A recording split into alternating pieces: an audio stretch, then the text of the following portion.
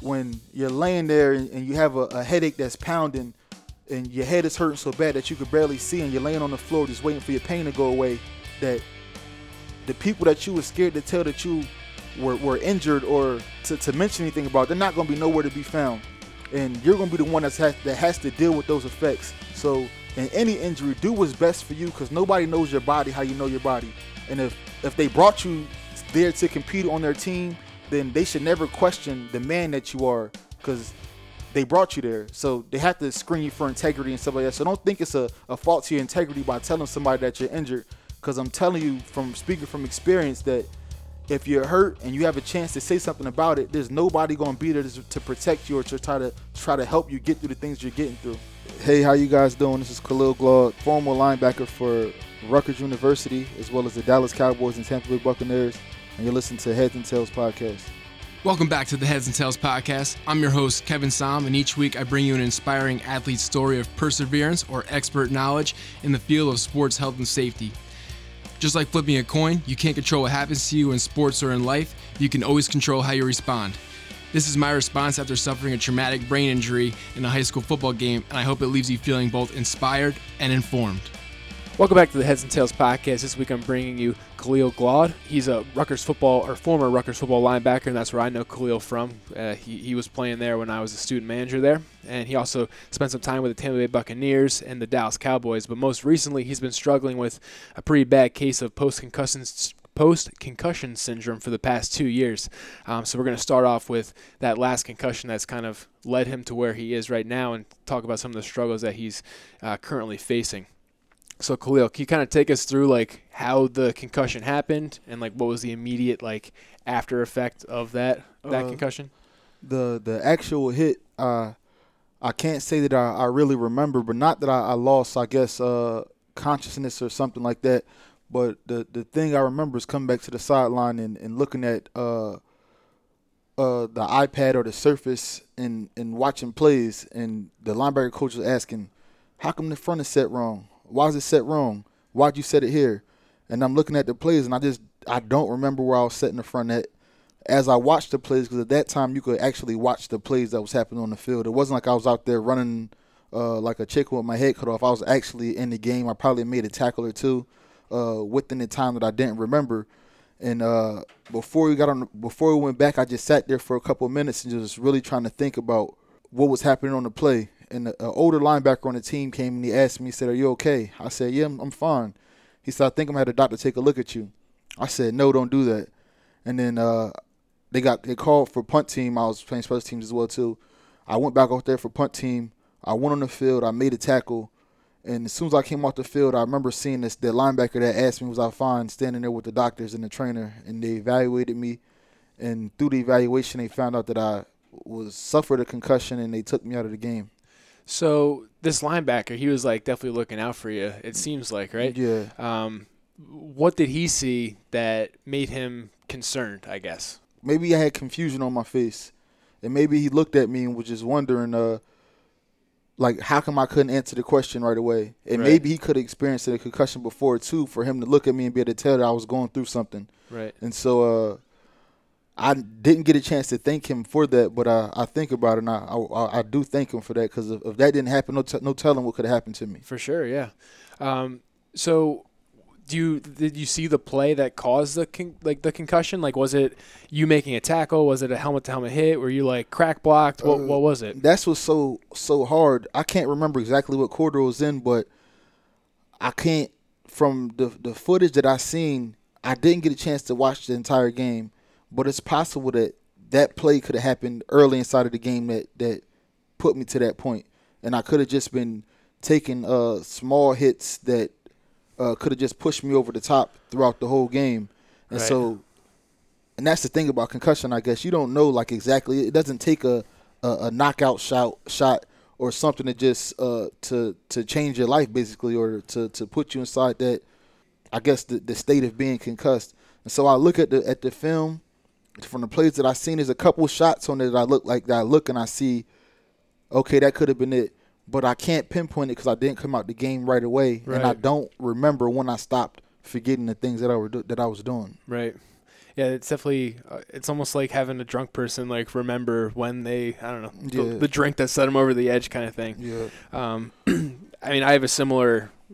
It's similar to my story too. Like I had a concussion from the week before I had my second impact syndrome, and like I actually know the play that it happened on, but the symptoms didn't really start until like the next day. So like it could have been anything. Yeah. So I know what you mean on that one. But since now, I mean, you're sitting here across from me and you got sunglasses on, and I read that your sensitivity to light is something that you've really been struggling with. So after this concussion, like what were the symptoms like immediately after? Immediately the day of the concussion, I just remember whatever it was I felt the test that they gave me, and so I know I felt nauseous at the time. I feel like I had to throw up, and I guess in other little minor things, but the symptoms really didn't kick in until probably the next day. The next day I woke up feeling extra nauseous. Every bit of movement just felt like I was floating inside of my head. Had extremely bad headaches, sensitivity to light, noise, and everything. I literally was inside the room after that concussion. Rather than seeing the doctors and stuff they required me to do, but I was inside my hotel room inside the dark for at least a couple weeks. And did the symptoms like ever get any better throughout that time, or? Throughout that time, really, no. Other than I had a real hard time with driving and being inside vehicles. Because of the motion? Or? Yeah, because of the motion. It'll make me feel real nauseous, and every time we'll stop, I feel like I'll stop, but my brain will keep moving. And I remember telling one of the doctors, like, I feel like I could feel my brain, and they looked at me and said, well, that's impossible. You can't feel your brain. And so, I mean, I don't think if you haven't been through a concussion, it's kind of hard for somebody, I guess, to sympathize with the symptoms that you're feeling because it seems like it's unreal. And I guess medically you can't feel your brain, but to me, in going through what I've been through, I feel like I could feel my brain inside of my head. Trust me, dude. When I had my concussion that led to my second impact syndrome, so like I had a terrible headache all week, and it literally felt like my brain was like bouncing inside of my head. Like I know exactly what you're saying. Mm-hmm. Like your brain does have feeling when it's damaged, to that degree. So I feel you on that one. But at the same time, like, as a fringe linebacker, right? So were you concerned about trying to get back on the field again and kind of like losing your spot or what? Absolutely, because just going into the situation that I had with the Cowboys, I was with the Buccaneers for the 2 previous years, one active year and one on the practice squad. And I got called to come on the team in camp. And so I felt like I was having a decent camp. I made it to the point where I'll find out if I made the roster or not, all the way to the end of the game without being in OTAs or off-season training or anything. I was able to make it through to that point, and I was doing pretty well. And so just being on the fringe, I think will have something to do with me telling him I did not want to stop playing, or even if I could have possibly been hurt before or anything, why or a guy would want to reject the feeling of anything. If you have a sprained ankle and you know that you're on the fringe, you're not going to go tell the trainer you have a sprained ankle. Or if you do, you're going to go tell him, but you're still going to try to find a way to push through it. And so a lot of that, I guess, can have a impact, like I guess we can get into later, about what will make the game more safe for a player. Yeah, we can get into it. Go for it. And I think it will probably be more of just information and just, I guess, education on the simple fact that something like this can happen to somebody that you would never think. And not to say I'm not crippled or nothing right now. I have things that bother me every single day. I go to therapy just about every single day. My life has changed, but I can still move around. I drive myself like I came here. I do things. But playing a high collision sport, I think that the best thing that you can do is educate somebody to understand the implications that could come after they suffer a concussion or anything. And other than that, I think after somebody is concussed, I think the tests that they should run on you to evaluate you should be a lot more, I guess, in depth. Like when you come off the field with a concussion, usually they'll come ask you, what quarter is it? Where are you at? What's your last name? Can you say the months backwards? But in all actuality, the more you read on concussion, you can always answer those questions right. And if you answer those questions right, you're gonna get thrown back inside the field, even if you want to or if you don't want to. Right. And so I think it has to be more in depth with, I guess, the research that's came out and see that a concussion is not a knockout blow. You don't have to lose your memory. You don't have to get up feeling dizzy or woozy. A concussion can be the time you hit somebody and you feel like you've seen stars a little bit, and you was always taught to play through that. Or sometimes people brag about it like, whoa, I seen some stars that hit right there. Or just a little feeling of getting headaches probably the day after practice or after a game or something. And that's a lot of stuff that guys just don't know.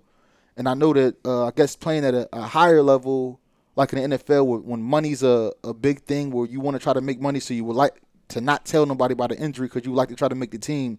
And if you're told about a concussion, that you have a concussion, it's a chance that you won't be on the team anymore. They'll cut you, or however it can be played out. So I guess with safety, I'm not sure they come out with a new helmet or something, but your brain is going to move if you get hit. So regardless. Regardless. So I guess it's just about informing the people, kids and players and stuff like that, so they could really make the decision to protect themselves. I know in that Vice Sports article, the idea of like more guaranteed money. Yeah. For guys. Yeah. What are your thoughts on that? Yeah, I think so. Not just for a concussion, but any injury. I'm not sure exactly what the stipulation was. Say if a guy on practice squad or something gets hurt, and if you're not in the NFL, you kind of don't see the guys that's on practice squad, but those are the people that's out there practicing just as hard as everybody else, and maybe even a little bit harder at practice because they're asked to do so many things every single period. And you're fighting to survive out there. And you're fighting to survive. If you get hurt inside one of those situations, you're going to get sent home with your paycheck that you've been getting or whatever. And I would think that I don't know if it could be money. If it's money, and that's a whole nother talk of, I think that people in the NFL should find a way to get them some guaranteed money if you're on the team. But as far as just medical help, more medical help will be more beneficial to a player that's like inside of my situation. So guys who are no longer in the league. Yeah, that are no longer in the league, and that doesn't have a big name. If you have a bigger name, of course you're going to get taken care of way different than you are about somebody who can just be thrown under the bus and forgotten about. Why do you think that is? I think it's just the way the world works. Like their platform is bigger, so like if they say something against the NFL, it would have a bigger detriment to the brand or whatever? Yeah, I would think so. I mean, there's so many stories. It's like, not to name a specific team, but even like one of my friends I was playing, it's several cases like this. He suffered a concussion. And so when he suffered a concussion, the team told him, they said, all right, so how about we sign this waiver? Because every time you get cut, you have to sign a waiver to say you passed the physical with your trainers so they can release you. Sign this waiver. And not help you. Not help you. Sign this waiver to say that you're healthy, and we promise we'll sign you back to the practice squad. And he had a concussion. And he ended up sitting out a whole year for that concussion. And so he came to me, told me that they said it. He called me. And I'm like, yo, no way sign that waiver. I said, what sense does that make? I said, how could they promise you that they could sign you back to the practice when this was during camp, when they still have to make one more cut, and they still have to then they have to decide they're not going to sign you back to the practice squad. And so he took my advice or whatever, and he ended up not signing the thing, but he ended up not being medically cleared for a whole year after that. And if he would have did that, he would have been on himself, because while he was off, it wasn't like he was just sitting on his butt. He was going to the doctors every day, getting treatment, trying to get better. And they were pressuring him to do that. And they pressured him to do it. Damn, that's messed up. So how has it felt like since you? So I guess, did you have that same option? Like, were you? Oh no, they didn't. I was never. That didn't happen to me inside of my situation. Oh, I went through other small things, but nothing like you didn't sign a waiver. Yeah, I didn't have to sign. I didn't sign. They offered me treatment and stuff like that while I was out there in Dallas, and they tried to, I guess, do whatever they could do to try to help me get better. And it just didn't help, or? And it didn't help, and for whatever reason why it didn't, I'm not sure. So then, what was like the transition to like you're no longer getting help from the Cowboys, so and now you're like on your own? When I was there, they sent me to like the most help that I got while I was there, after I guess maybe a month of just sitting and not really receiving any type of treatment at all, just I guess because of I guess inside, some doctors will say the best thing for a concussion to do is the rest or something like that. And, Yeah, I've heard that all the time. Yeah. And so most of the time when I was out there, before they sent me to a center that specifically treated like I guess neural disabilities or something like that, I really was just sitting there really not doing anything. Asked me to walk on the treadmill or try to run and see if I can do it. None of it was working out for me. It was hard for me to do. And so they sent me to a place called Center for Neural Skills. And there went under a whole bunch of like different evaluations and received like vestibular therapy, occupational therapy, vision therapy, and a couple other things there. And it was good. I think I made some progress in some of the things that I was doing there. But the only problem with this whole situation is even if I'm making little progress and maybe I'm able to look at a target and shake my head a little bit longer, but it's not affecting my regular life. It's not applying. It's not translating over to like your. Yeah, it's to not like my everyday living. Yeah. Yes. Is it because like it's like a temporary fix, and then like for 5 minutes after your session you'll feel better, and then it'll go back to how it was? Actually, like inside of my therapies, I've never been able just to go through a therapy without taking a break. Inside of vision therapy, because of headaches. Yeah, because of increased headaches and like a floaty sensation that I get from doing too much, or from straining, or from just doing too much of the same activity. And so I think I've gotten better because I told you I get nauseous, but that's if I'm doing certain things. But at the time I was always nauseous and felt like I had to throw up. I always felt super dizzy and things like that. And now some of those symptoms, other than my headaches that persist every day, sensitivity to noise and light, there's things that other symptoms only come if I guess they're provoked. Okay. Right, I see what you're saying. Like there's certain triggers. Yes. So what are your triggers? It's just just noise. Like driving bothers me. I always get a little nauseous, and I get an increased headache from driving, no matter where I go. If it's driving 5 minutes or 2 minutes, and that could be probably just from visual things. Everything is moving around you and catching things in your vision. Other thing like loud, unexpected noises. Too much light, especially if it's like directly like shined on me or inside of my face. I can't watch TV for too long. I can't work out for too long. Just all little things like that. I can't. Right.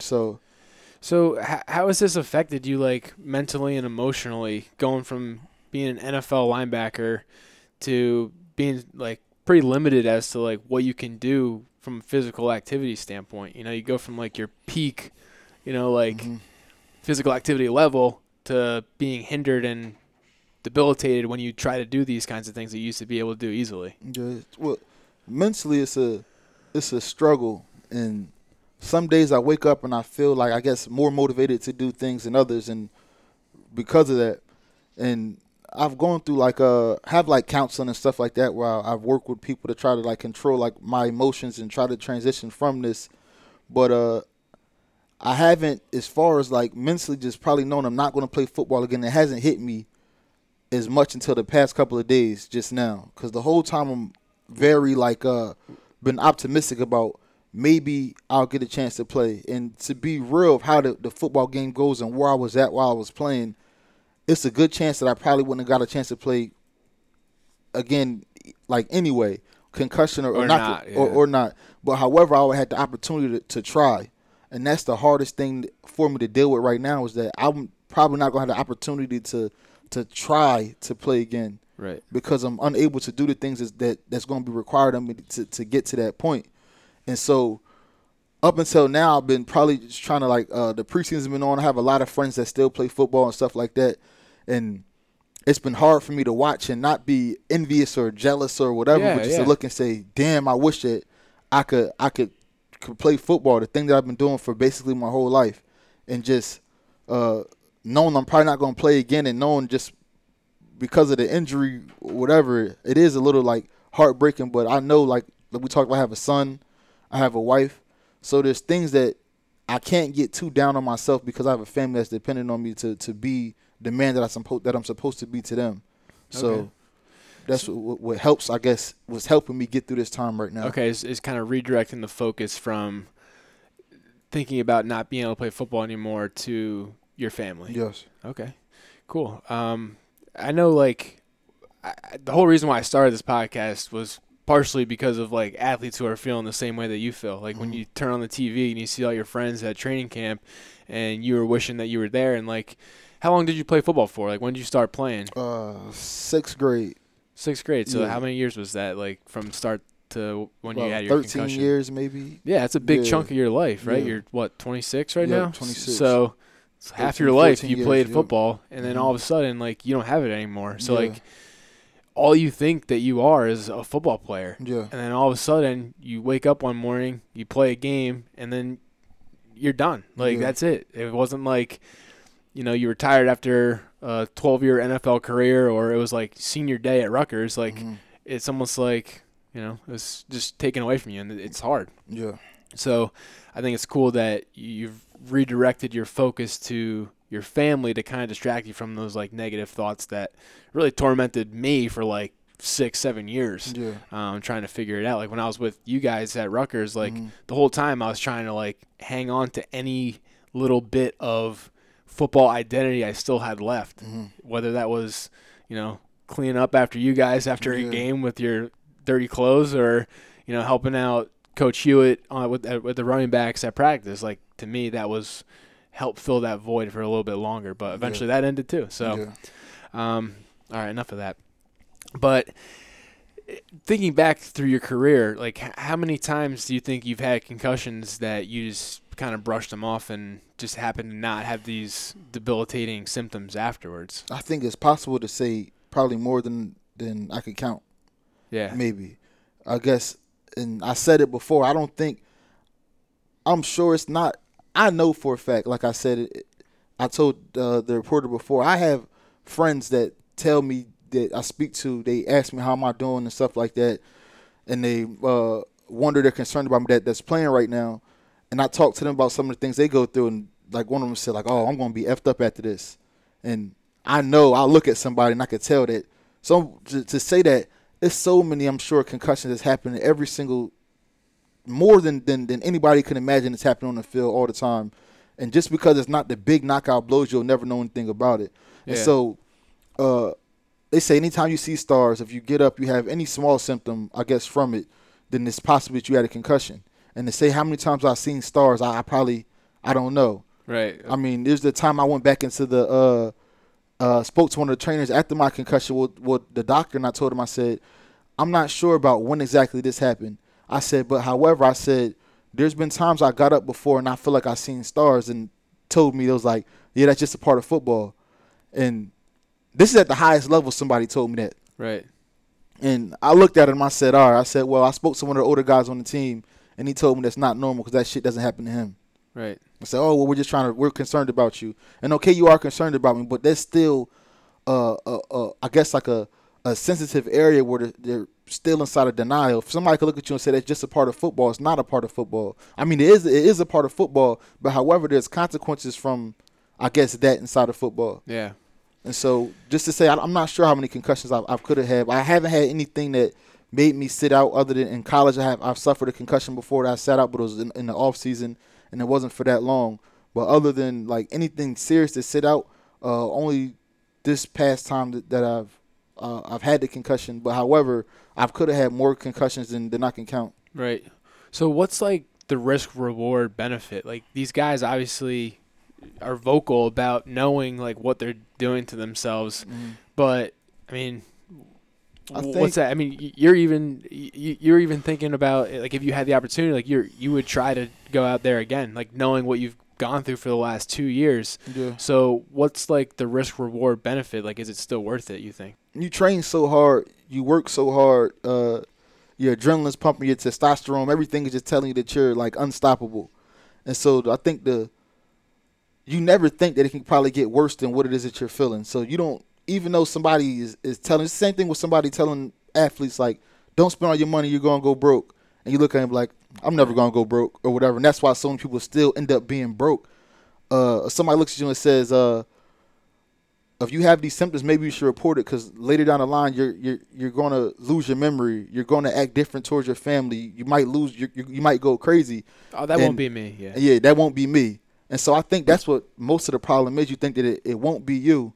And all actuality, it will be you. And as far as me, like, obviously I know I can't play right now, but just like you, it's always something inside me that wants to play so bad because it's thinking about life. I don't think there's anything that's going to get me to that point of the feeling of competition other than football or playing a sport. And that's the hardest thing that when I think, like, I remember I was asking my wife, I said, what motivates not to be for a regular person to get up every single day to go to work? Is it money? I mean, of course it can't be money, but I don't think money's going to make you want to be the best that you want to be. It's something inside you, a competitive spirit that you may be born with or not. And that's the hardest thing, I guess, maybe the transition is find something that could fill that void that could make me want to work as hard as I did while playing football and to compete, I guess, without making somebody feel uncomfortable and thinking about where could I go into inside life after football that can get me to that point of, I guess, of feeling the competition and feeling the adrenaline of beating somebody, of, I guess, you understand. I know exactly what you're talking about. Hey, like the feeling of asserting dominance over people. Like there's only so many places in the world where you can do that and like not get put in jail for it. Yeah. But no, I completely hear what you're saying. I think it's going to be hard for me to find something that's going to give me that feeling that football has given me my entire life. But I think if it's anything that's going to give that to me, it's going to have to be something probably pertaining football, because it's the thing I grew up with my entire life. I worked so hard for it, and I think the only way that I'll be able to get that feeling back is probably through other people, like through my friends or through players that I see that's fighting to try to make a team, that's trying to go to college or anything like that. So I think as soon as I'm up to it, I would like to try to do something with players. I don't know if it's a position or if it's legal to be some type of manager or maybe a marketer or something like that for players, or maybe even hopping to the side. My brother's been a trainer. He trains a lot of NFL guys, and he trained me coming out, trained a lot of guys that's still playing right now in the NFL. So if I wanted to, whenever I'm ready, I could hop inside of that and maybe start training people. But I don't know if I want to get – if my mindset right now probably won't allow me to get that close to football as far as being physical. But something I think I'll be able to add to players and people right now is helping them transition after football with some of the things that I've been going through right now inside of my life. And the best way I feel like they'll be able to transition after football is if they have a plan while they're playing football. So when you stop, it doesn't just smack you inside of your face and just thrown out there to the world. Because the truth of the matter is there's a lot of different, I guess, like organizations and things that help you transition after football, but there's really no guideline to it. And I think that once I'm up to it, I try to get a plan devised and everything. I would like to try to help players while they're playing right now to have a plan for after football, whether if it's maybe some investments or just helping them find out exactly what it is that they like that they could transition right after seamlessly. Yeah, I think I need to connect you with a future guest on the podcast, Derek Furlow, who just wrote a book about the transitioning to life after football. So is that how you felt when you kind of left the game? Was that you got like smacked in the face, like, and it wasn't like that seamless, transition that you were trying to prevent others from, or trying to help others get? Yes. The only difference I think with me is when I sat on IR for an entire year. So inside of that year, I had a time to try to think about what is it that I want to do. And I'm still thinking, because there's nothing concrete that I want to do. But I had a chance to sit there and gather my thoughts, opposed to somebody who just gets signed on a team, been playing all through college, Little League, and everything. And they get cut after the first week after they make the team, or they get cut during camp. And those people, I'm sure, are just lost. I have a lot of friends with college degrees that can't even find jobs. And I don't think it's because of they can't find jobs because of not their education level, because we all went to pretty good schools. It's just that they don't know what exactly it is that they want to do. And it's hard for them to try to find a job that's going to give them the feeling that they feel of worth.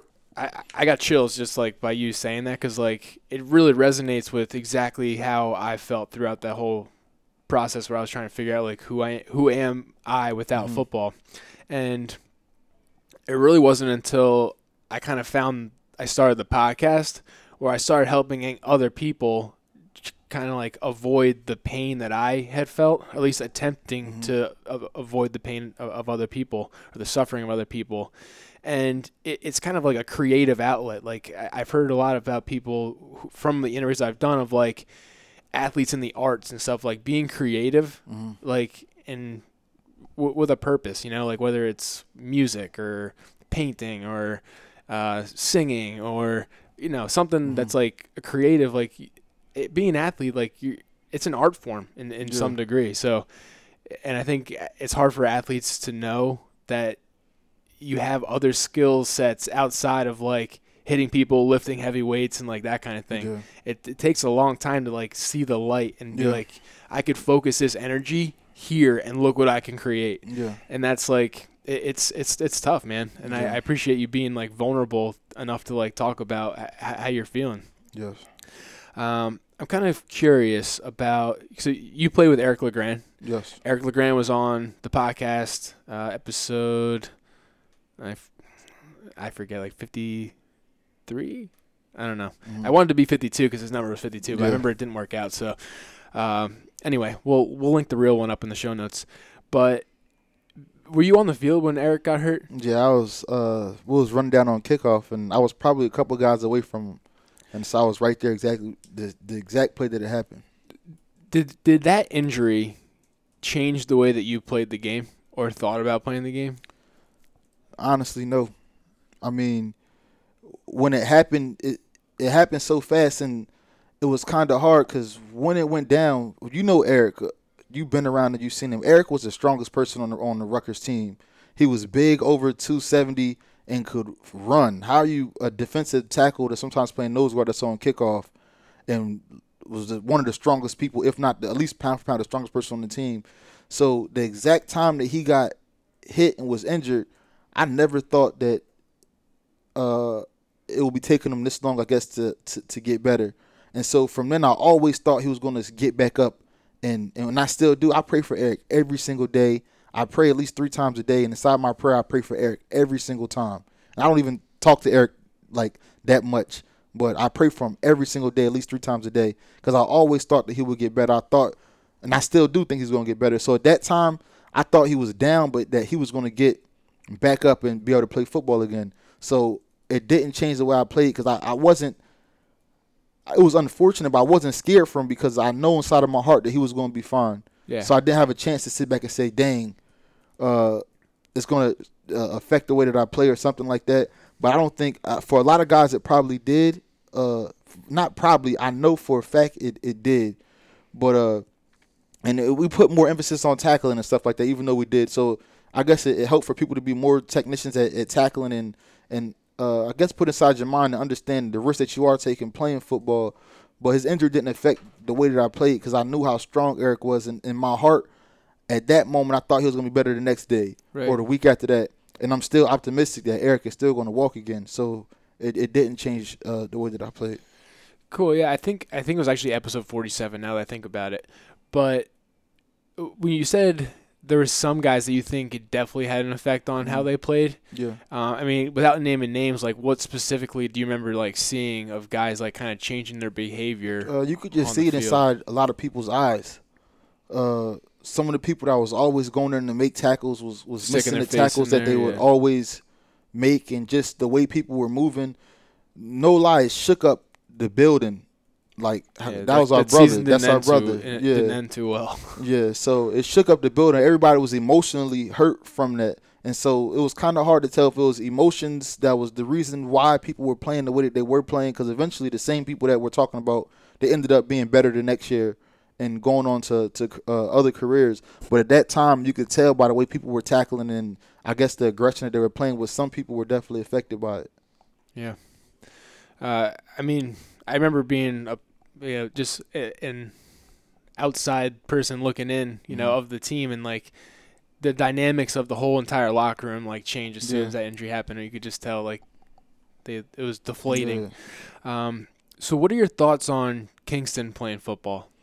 I think it won't be something that I will want to push him to do. I won't play football until probably like at least 7th grade, like at least contact football. At least till he's like probably like around like 13 years old or so. I think the research is showing that they're trying to push like until high school, wait for tackle till high school. But and so if it's something that he would like to do, then I'll be all for it. I'll try to help him prepare to be the best that he can be. but I want to educate him to understand that if he's hurt, he's hurt, and to talk about it and to be able to share it, to be able to protect his future, but also just to put him aside. Hopefully, I do things right now that he's not into. That it's just he plays just solely for competition and for the love of the game, and that he has no other motivation, like as far as wanting to make money or something like that, and not the game turns into a have to, because a lot of people that play the game in the NFL, not a lot, but most, not to say most of the people, how about a percent, a lot of people play the game because of money, because of a situation of not coming for money, not understanding money, and it's whatever, sports or whatever you do, money runs the world or whatever. But so you put in this position like, I have to play. If I don't play right now, how am I going to support my family? How am I going to do this? How we get into to transition him from an early age and know that you're going to play football, but that's not who you are. How me and you both felt like I am a football player. That's who I am. But to teach him that that's not who he is, and maybe that in the sense of when he does play, if he does play, will take less pressure off of him. When he has a bad play, he doesn't get too down on himself, or if he doesn't make it to the highest level that he wants to be at, because he knows that's not who he is, but it's just what he does. And so if he wants to play, I'll be all for it. But I want to educate him and put him in a position where if he's hurt, it'll be okay to be hurt, because he knows football is not who he is, it's just what he does. Right. And I completely agree with that. Like, I think there needs to be a time when it's okay to say that you're hurt. And I know, like, in the NFL, like, in your situation, it's hard to say when you're hurt when, like, your job is on the line. And, like, knowing that sitting out is probably you're going to lose your job. Yeah. You know, those pressures aside, I feel like at the lower levels when not as much is at stake, like, it's gotta be okay to say when you're hurt and not feel like a freaking sissy and get, like, ostracized by your team. I don't know if ostracized is a good word. I'll have to look that one up, but sounded cool. Yeah. So how has the concussion affected your family life? The hardest thing about this injury obviously was playing with my son, being able to go out with him or going out with my wife. I do things, but if I do go out and we do whatever we do, it's a consequence that I have to pay for it. I could be out for the next couple of days. I may have to lay down for two days, maybe even a whole week, and feel like I'm too weak to do anything. And I guess just motivation to go out. And if she wants to go to the store or go to the movies or go do something like that, I'll always think about it. I have to force myself to want to do it because I know what I'm going to have to go through after that. Right. Or playing with my son at the park and doing stuff like that. But the hardest thing about this whole situation is it's hard for somebody to understand what you're going through. And so when I'm not feeling well and I keep telling my wife no or act like I don't want to do something, sometimes, and I don't blame her for it, but she's like, oh, you always say you don't want to do nothing or something like that. It bothers me, but it doesn't too much because I do always say that, but she can't see or feel what I'm going through. And the simple fact that I can't see or feel, I don't have a broken leg or a broken hand or a shoulder or something. So this injury, you can't see the injury. So nobody really understands you and what you're going through. And that's the hardest thing about this, is that having to suck it up and act like nothing is wrong around people. Not to say I want to be, I guess, in the pace of being vulnerable. People ask me questions about how am I doing. I don't want that all the time. But the hardest thing is trying to hide it, to be regular around people, because you know that they won't understand because they can't see it. And that's just how the world is. Yeah. It's definitely tough about being an invisible injury, but it also is like when you're playing, it's easy to hide, you know, which is part of the problem, I guess. What injuries have you played with, like, throughout your career? I think that were, like, most difficult. My senior year, I had like a high ankle sprain early inside the season, and usually you sit out for a little while. And I had like my leg all the way wrapped up, my ankle all the way wrapped up, and I didn't miss a game my senior year. And so that's something I played through. I also like tore some ligaments inside my thumb my senior year as well too. In high school, I had a broken hand. Just put a cast around it, and I played through a broken hand. But other than that, I've been pretty like healthy. Other than this, nothing's really had to sit me down. So for the guys that you've noticed when you were in the NFL, like the veterans who have played in the league for like 5, 10 years in some cases. Like, what do you think those guys do different that guys who only last a couple of years because of injury do? Do you think it's like luck, or do you think it's like how they take care of themselves? I think it's a strong correlation with how people take care of themselves. You see some of the veteran guys that's been around, and you look at them, you say, okay, that's why. They look like they're in tip-top shape. You see them in and out of the cold tubs, the training room every single day. Like, it's a consistent way of life for the things that they do. No matter what's going on, they're there early in the morning treating themselves. At the end of the day, you see them there treating themselves, and they're inside the building most of the time. And that's not everybody. It's only a select few people. But the select few people that is, you see, for some reason, they're always healthy, and they've been able to play a long career. But there's other people that you don't see. Everybody just about takes care of themselves while they're inside the building, but some people don't. And so I guess maybe it could be genetics or whatever. It could be luck for some people, but I think it's something that you could really work towards. And the people that's really working towards being healthy are the people that's lasting long in the NFL. Okay, so you're saying like the guys who, like, once they leave the building, they're still taking care of themselves. Yeah, like those people that's really investing into treating their job like it's their life, and really like what something that channel one of the coaches used to say something about, like, you don't put like regular gas into a Lamborghini or a Ferrari. Right. Like, they're always putting super premium gas inside their bodies all throughout 24 hours of their day. And those are the people who are able to stay the healthiest. And I'm talking about like hamstring injuries and little things like that. Those people never get like bothered by like muscle type of injuries. Yeah, contact injuries aren't always as avoidable. Yeah. But speaking of contact, being a linebacker, like, that's a position where you're sticking your face into it like all the time. Yeah. So the fact that you got a concussion is probably not that surprising. Yeah. Do you think that certain techniques that you were taught led to like using your head, or like is there a way to play linebacker and take your head out of it and like in like a safer way? I mean, the staple of a linebacker is button press. Button press? That's sticking your head into your face, getting underneath the person, sticking them and then pressing with your arms to get extension to be able to see where you're going. But I would think maybe if to take it out, it's a lot of linebackers I see who just strictly use their hands, and they're very good at it. Like, yeah, and they just shed and move.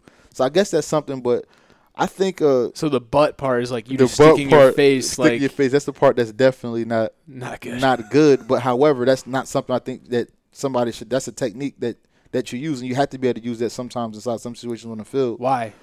Just to be able to get separation. Some of those linemen are strong. If you don't give them a good jolt, you won't be able to just go in there with your arms and think you're going to be able to get some separation for them. They're going to grab you. You have to do something to get them off balance a little bit. So the butt part is getting them off balance because you're shocking them with the hit. And the press is how you're getting your extension to be able to get your space to be able to move on and make the play. But I think that's just part of the game. And the sad thing about this is that's why I wouldn't say to outrule football or something like that, because everybody doesn't face these problems. There's a whole lot of guys. Like I said, there's a lot of people that are having concussions all the time on the field, but I also have friends and people I spoke to that never have headaches or never see stars and stuff like that. So it's hard to I don't know if it's something inside your body that says you're more, I guess, susceptible, if that's the word, to getting a concussion. But I don't think anybody can get it, but some people, for some reason, can get them more than other people, if that makes any type of sense. No, I know what you mean. And I think, like, the idea with, like, the button press thing, like, you're taught that, like, at some point. And, like, although the explanation of it, like, makes sense. Like, I get it, like, why you need to get separation, like, why it'd be difficult to get away from a freaking 350-pound, like, mass of muscle who's trying to grab you. But to me, that's a part of the game that, like, if you want to make the game safer, like, it's an easier way to get around that. You know, like, you can make it safer by just, like, using your hands and not your head. You might not be as effective on the field. Yeah. But, I mean, if you want to take your head out of it, that's probably one way to do it. You sit and you watch the game, there's people that use their hands better. And definitely using your hands better will help you be able to be a better football player. And not just say safer, but it'll actually help you better succeed better if you use your hands. All the great linemen, defensive linemen, pass rushers, they're all great using their hands. They're not really getting in too many like physical headbutting situations where they're trying to bull rush. They're working half a man and they're using their hands. So I agree with you as well too. And there are ways for that. I guess if you're a little bit quicker and things like that, you have a little bit work on other things that you can get around the button press type of, and you see it every day on Sunday or Saturday when you watch the game. But yeah, I guess even a correlation with that, even the better football players are the ones that are using their hands. So I do agree with you. Are there any drills in particular that you did at practice that you thought like, why the hell are we doing this? Because like we're just smashing our faces into each other. I'm only thinking of like certain drills of like blitz pickup. Mm-hmm. Like when we were at Rutgers, I was like, there's no way this is good for them. Like, because like you said, like the technique is to like stick your face underneath their chin and then grab them. But I'm like, I don't know. It's like, how is this good for anyone? The good thing about the little bit of time I spend in the NFL, they take care of you as far as like you're not really hitting too much inside practice and stuff like that. They want you to be fresh because you have to perform on game day. Yeah, it takes a lot out of you. But like in the blitz pickup is one of the dumbest things ever. When you sit and you look back at it, you're 5 yards away and you're going to hit the person that you're going on. Offense is hitting defense, defense hitting the offense, and you're hitting with your head, thinking it's supposed to wake you up. Dumb.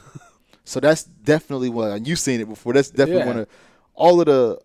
If I get on Instagram or something, I watch like some of the stuff in Little League with these kids doing tackling drills, standing up 10 yards away from each other and running full speed, hitting each other. That's completely dumb. Especially you see the kids not even having no technique at all trying to hit. So worse than a concussion, they could face a spinal injury or something like that. People not being prepared properly. But to get back on that, like it's so many drills that are just dumb with people having to run full speed and have to hit somebody. Because technically, I guess a form tackle, you're not using your head to go tackle somebody. If you're using your head, usually to make a tackle, you're inside a bad position because you're not coached to. Well, you should not be coached to use your head to make a tackle. Right. Yeah, I'd like to see. I mean, just like we said before, like that's one thing that you could do to change the game and like make it way safer, and it has like really nothing to do with the game. Yeah. Back to your post-concussion syndrome. So like when you have bad days, what are the? I'm thinking more in terms of like emotionally. Like, are there like triggers emotionally? Is it just watching ESPN, and then like for the good days, like what makes a good day a good day? Like what kind of brings you up and? So the bad days, it's like it's not even sometimes a trigger, and that's the thing. Because if it was a trigger, I would be able to avoid it. But yes, thinking about football, watching football, sometimes it gets me like a little bit upset. But there's days I get worse than that. Sometimes I just wake up and I just feel super moody, irritable. I can't stand being around anybody. I get super frustrated with my son, my wife, or anybody that's around me. And I guess to cope with that, I had to go sit inside my car for a little while and find a way to get away.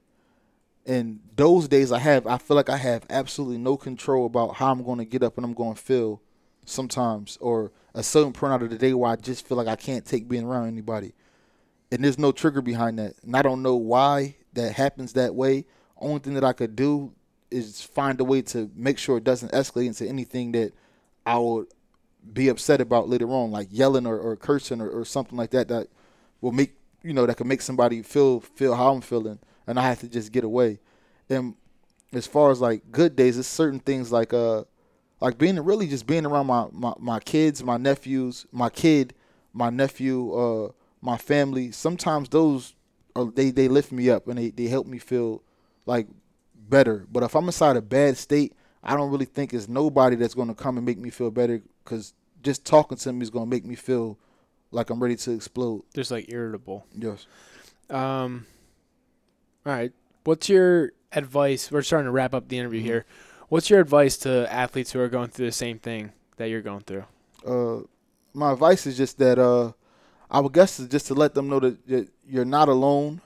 Don't give up hope on getting better, because even though so far the treatments and stuff that I've been doing haven't necessarily helped me to get to the point where I want to be at, but there's a million people or a lot of people that the treatments have helped to get them to the point where they want to be. And I'm still optimistic that someday I'm going to be headache-free and not have the floaty sensation and not have my emotions go through the roof off of just any little thing.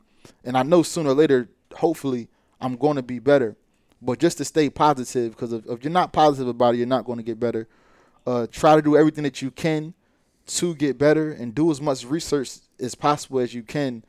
And really just as soon as you feel any type of difference or any change inside of you, that you should stop, try to regroup and try to seek medical attention, rather from your trainer, and let them know what's going on, and to fight against that thing inside you that's telling you that you have to be tough.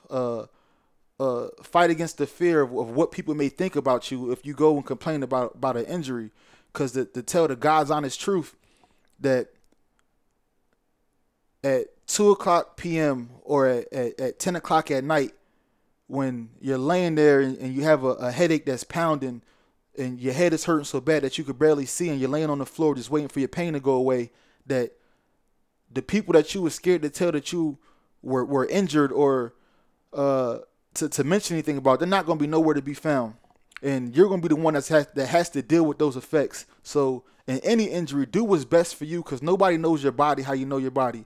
And if they brought you there to compete on their team, then they should never question the man that you are, because they brought you there. So they have to screen you for integrity and stuff like that. So don't think it's a fault to your integrity by telling somebody that you're injured, because I'm telling you from speaking from experience that if you're hurt and you have a chance to say something about it, there's nobody going to be there to protect you or to try to help you get through the things you're getting through. Dude, that was sick. So can you just list off like some of the things that you've been doing to try to get yourself better? Yeah, so I been doing vision therapy, something called functional neurology, which is like a form of like vestibular type of therapy and things like that. Counseling and cognitive therapy. Right now I'm in the medication, but none of the medication has worked. I took probably like 3 or 4 different drugs that none of them provided any relief. But at the time I did something called, it was an IV cocktail, 2 sessions of it there for 5 days, and you go to the hospital for like 5 or 6 hours and get an IV, and they give you a whole bunch of different medications for 5 days in a row. And I did that a total of 2 times, so 10 days in the hospital getting the medication. That was a waste of time, because I didn't get any relief from that as well either. And now I'm in line to get, I'm going to attempt to try to do Botox, because people said Botox to help with headaches and stuff like that. So sometime next month, I have an appointment to get Botox injections to see if that'll do anything for me. Okay. I don't know if I don't want to put you in a bad spot here, but I've done a bunch of interviews with former NFL guys and like former pro athletes who are advocates for cannabis use, and like I'm just thinking like Kyle Turley. Like Kyle Turley's a guy who struggled immensely like with concussions and the symptoms that he had from his brain injuries from the NFL, and he like cannabis, like he credits cannabis for like saving his life. And there's like legal forms of it with like CBD and that kind of stuff.